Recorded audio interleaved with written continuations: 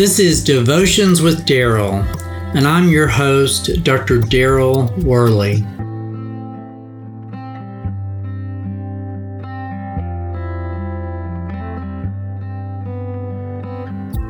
There's no place like home.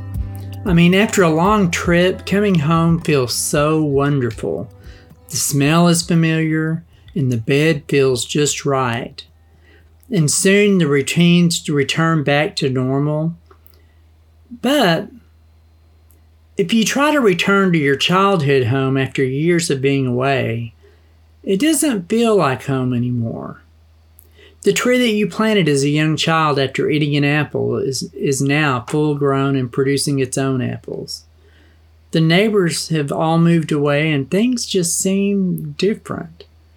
The fond memories of the place where we grew up have no way of matching the reality of seeing it again as an adult. For one thing, I found that places look a lot smaller as an adult than they did as a child. Even our memories of holidays bring a nostalgic feeling that we always hope that we can reclaim.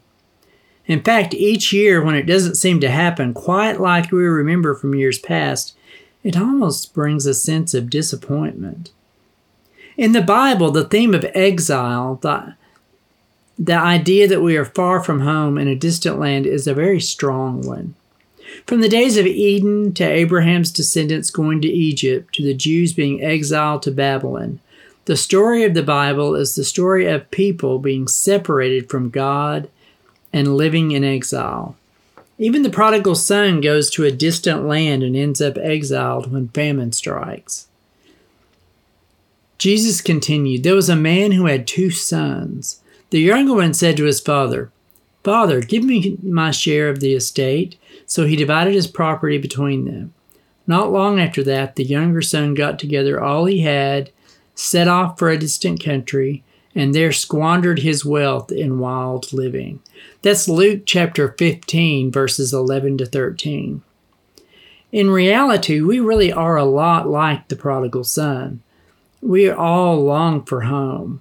The memory is strong, but yet it remains elusive. But Jesus left his home and came to us so that he might bring us home again. And at the end of the Bible story, home comes to us.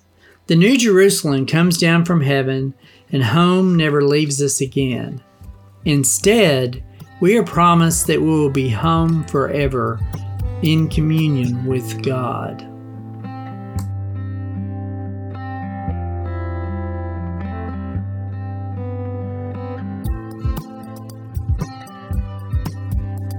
Until next time, this is Dr. Daryl Worley praying that you have a day filled with the richest blessings of God.